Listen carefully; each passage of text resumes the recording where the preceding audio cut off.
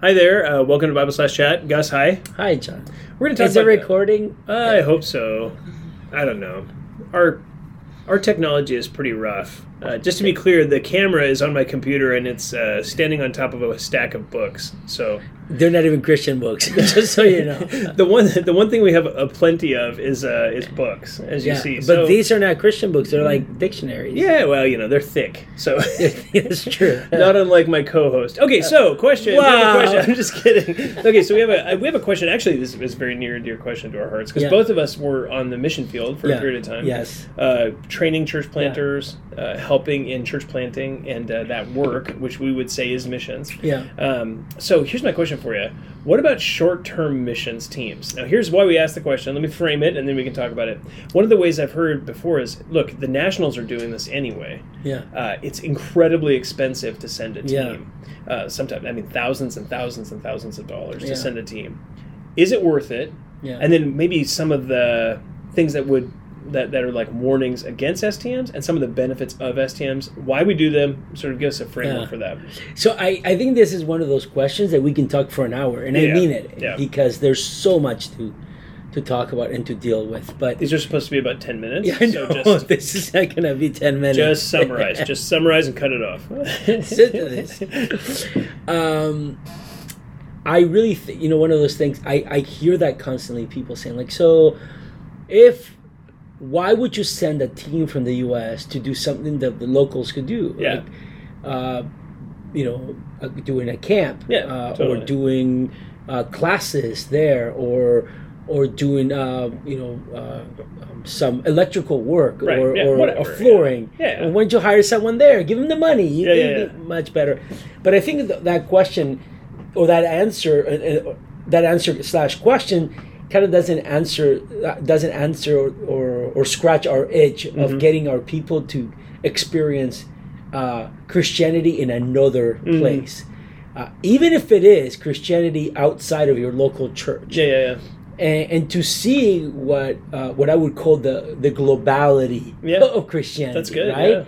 Because when you go to a different country, or you get to see believers sing most likely the same songs you're singing in a different language. You get to see a service maybe very different than yours. And you get to hear a sermon that you don't understand, and someone has to translate for you. But what is amazing of that is these people are doing what you're doing. And you're being exposed to missions, and you're getting exposed to Christianity in a different way. It's not a different Christianity. No. It's just a different way of understanding believers. How do they do things? And I've been to several mission trips, and I'm telling you, the ones that have been the most incredible mission trips have been when we were exposed to the church, the local church, how they did things, and getting that answer as to, like, why do you do this? Like, not in a judgmental way, but hey, why do you do the Lord's Supper this way? Why do you do it every week? Why do you do this? And for me, it's always been a huge blessing. Now, there are mission trips that are not helpful. Because you're either taking people that shouldn't go on mission trips. There's a lot of infighting, perhaps, within the team. But really, it is a blessing to expose the congregation to the church. For example, this summer, I'm taking a team with me to Spain. To actually the local church that I served at for 11 years, and we're going to go do a children's camp together. And I am way more excited to go than our team, and our team is super excited. But I'm way more excited, not because I'm going to see people that I love, and yes, that's part of the excitement. But I was telling Melissa even just now, I was telling her I'm really excited for our people to meet our people there. Totally. And to kind of have like that, when worlds collide. And you're thinking, I can't believe that guy and this guy, they're talking. Right? And it's going to be great. And why? Because I think that our team from our church, it's going to benefit a lot from working alongside of those people that we love, and then we know that they're Christ-like, and those people are going to be benefited by our team going and helping out, and and not teaching them how to do things. Because they don't know how to do it. Right. But to work together with a common goal. Totally. Even the team that went to India in March, remember, it was such a blessing to hear back from one of our elders and to hear back from different people that have gone there. It was such a blessing to go there, to connect with people, to be able to teach. And they went for a while. I think it was like 2 weeks. 2-week long trip. But it was such a blessing for them, and it was a blessing not only for them to go, but then it was a blessing for the church, the local church, and the ministry they have. Totally, yeah. So that's one of the things that I think, as we talk about STMs or short-term mission trips, we want to work together with a local church to be able to provide a service to help them out. And to do something that they're already doing. Totally. And this is why I think we take our top people, right? We're not taking the hey, this person, sanctification by aviation. You heard of that. That's the best. We're not taking those. We're actually taking those people that are a huge example and they are serving in the local church already. So anyway, that's great. Is that so short summarizing? enough? No, that's good. So summarizing, there's the encouragement to the local church here for us. So the church gets like if we can say it this way, like a buy-in into the church globally. So that'd be the first thing. Second thing is that it does provide a service. And then third thing, it actually encourages the church on the field as well, because what they're seeing is, hey, there's a church over here that's helping us, caring for us. They have like-minded faith as we do. So just seeing that, like you said, the globality of it from both sides, so that both churches remain encouraged. Well, on the globality aspect, no one is going to say this out loud. But as we go there, I guarantee you a lot of them are going to think, I can't believe they do the same thing we do.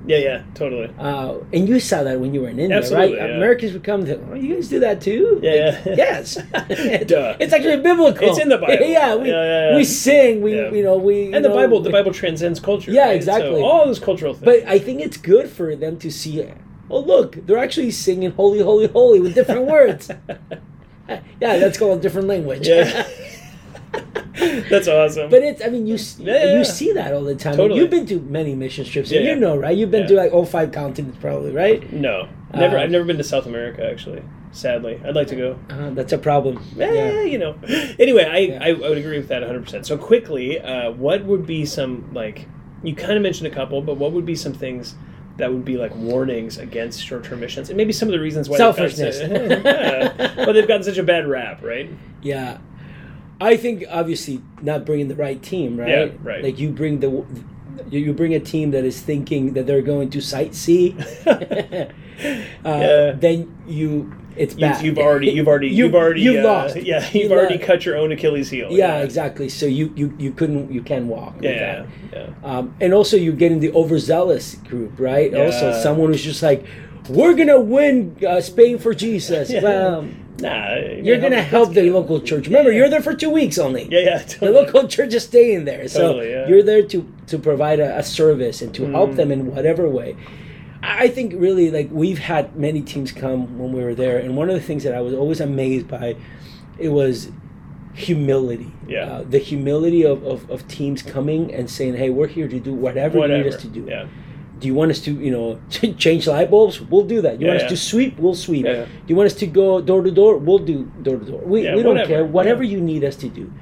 And every time a team didn't work out, it was those that came with their idea. I remember talking to this church that never ended up supporting me, but they had a clear idea what they wanted to do. They wanted to come once a month, bring 25 people, and they wanted to. One of the things they wanted to do was a prayer walk.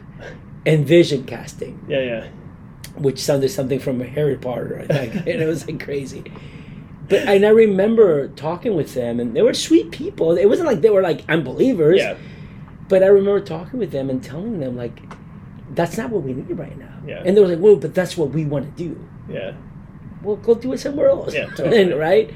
So when you have that idea of thinking, hey, I know what these people need. Remember, help is...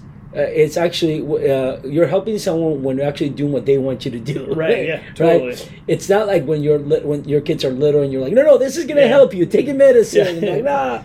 Well, these people are, they know how to think, and they'll tell you, no, that's not what we need. And that's healthy. And I'm sure you've seen that too, right? In the field, of course. You have the blessing of great teams, and then you have I wouldn't say you have the blessing of not a very good team, right? Because it makes you think of ways to. It makes it challenging. Yeah, it can make things very difficult. Yeah, very. So, like again, summarizing those things, like a lot of it has to do with the team and the preparation on this side. So, like realizing you're there to work and not to sightsee and vacation. It's not a vacation; it's a hard working experience.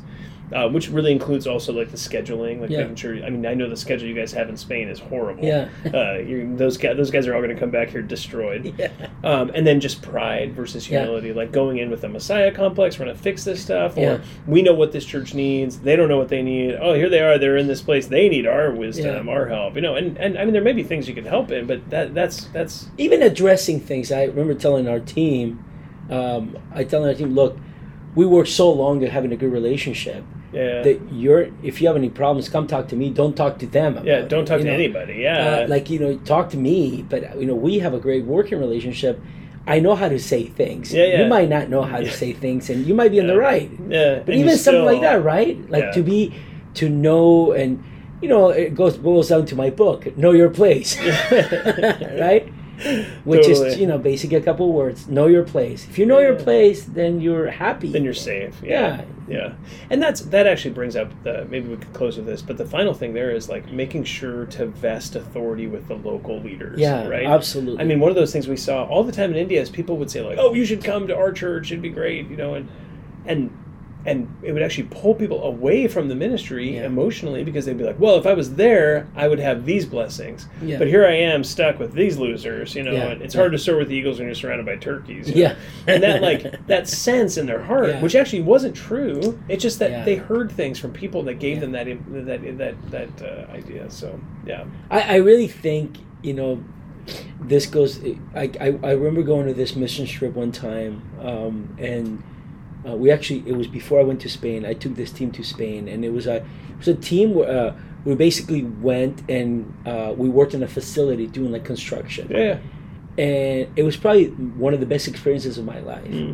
And it was a great experience, not only because we got along really well, but I never saw anyone not be humble. Yeah, I mean, it was even like it was eerie to see them even treat each other in such a great way. When they talked to people at the church, they were super humble.